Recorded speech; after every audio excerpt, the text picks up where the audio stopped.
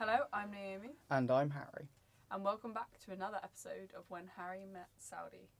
In this episode, we'll be looking at Saudi Aramco, or to give it its full name, the Saudi Arabian Oil Company.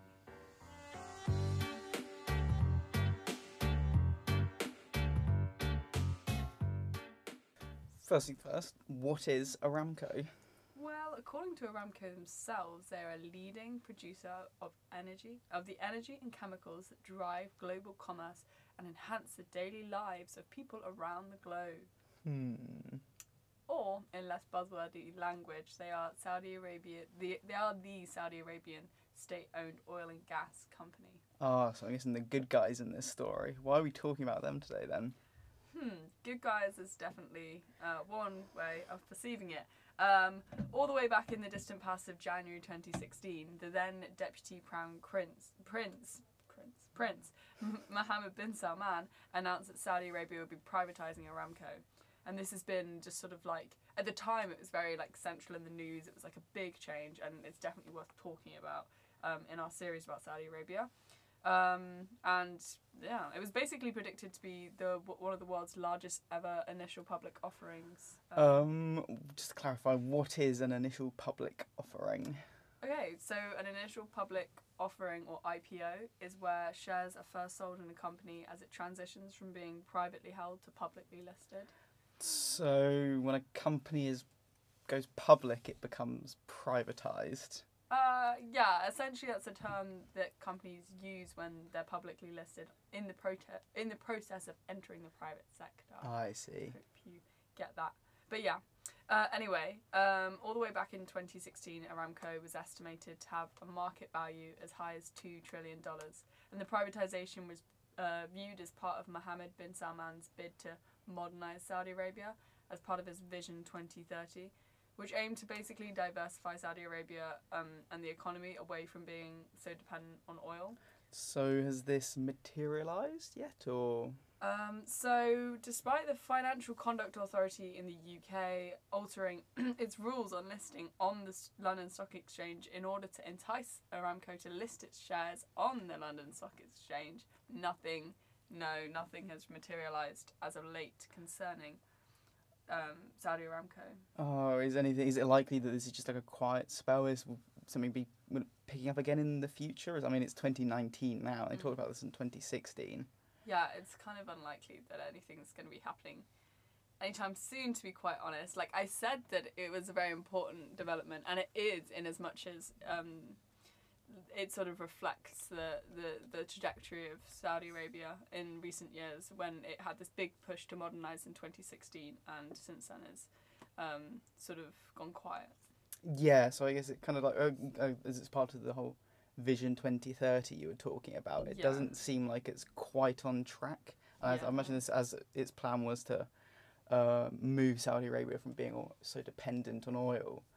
It almost seems like if this isn't, a key cornerstone of this, it's not really going anywhere. Yeah, it would appear so. Like towards the end of August last year, reports were surfacing that the planning of the IPO had just been scrapped. Like recently, a Reuters reporter said that one senior source believes that the IPO has been called off for foreseeable future. And despite the Saudi Arabian energy minister denying that it was the case the following day, there's been very little published on the topic since. It's all very hush hush and under the carpet. All right. So how has this come about? How considering obviously the hype, it was expected to be one of the biggest companies ever listed, I imagine. How has it reached this point? Well, when the initial announcement was made, there were concerns that Saudi Aramco's sort of got this very, basically secretive manner of operation, and that was going to be a big obstacle to privatisation. It kind of seems it's basically been a big sort of stepping stone that hasn't, or not stepping stone, but something that's blocked the transition. Yes. So what I'm guessing is like the whole secrecy was clearly too much of a part, something they couldn't get rid of as much as they wanted to. Yeah, for the most part, yes. Given the importance of Aramco to Saudi Arabia, both economically and geopolitically, it's kind of just always been hesitant to open up about it. So there isn't that much that is known about it in the public space. And in fact, the move of the Financial Conduct Authority that I mentioned earlier was probably taken in light of this fact, in acknowledgement of how Aramco wanted to keep much private while going public. So much secret while going public. I'm throwing these words around yeah. Yeah, so like they wanted like keep it all a secret. Yeah, essentially, yeah. It doesn't sound like they were ever really willing to do this, because I imagine when you make a statement of that sort, this is clearly something you have to consider when going public. Yeah. I mean, this is quite like a thing that's happened quite a lot in Saudi Arabia, where they've announced these big modernising plans and they haven't really pulled through. But obviously we've seen other like aspects of the state modernising, and in theory it could still happen. But the same issues regarding secrecy is always going to remain prevalent, which is a problem, obviously. And the world isn't the same optimistic place that it was back in the heydays of 2016, and MBS's Vision 2030 doesn't really have the same gloss it once had, especially seeing as there's been all the problems with the Yemeni civil war and Jamal Khashoggi's murder. So we have this like strange like mix of like modern versus non-modernizing.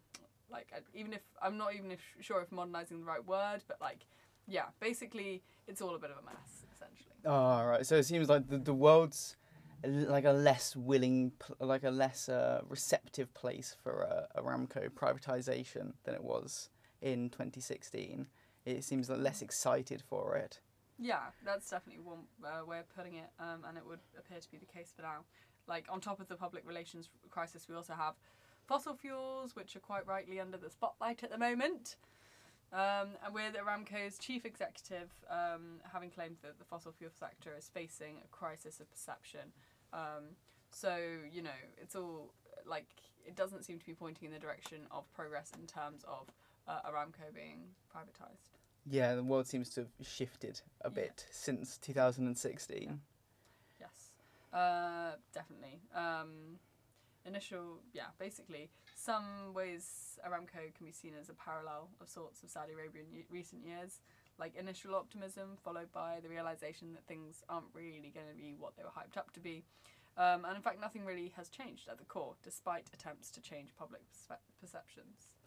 Well, as ever, that's a nice and optimistic note to end on. Yeah, essentially. Yes, unfortunately. Yeah, well, I mean, yeah, I guess it's like you're saying, a parallel from the whole kind of, it's a modernising aspect there, an approach they're taking, and it seems we've all gone terribly, terribly wrong. Mm-hmm. Yeah. Well. Anyway. We'll see you for our next podcast, which will be on ? Date, but we'll keep you informed.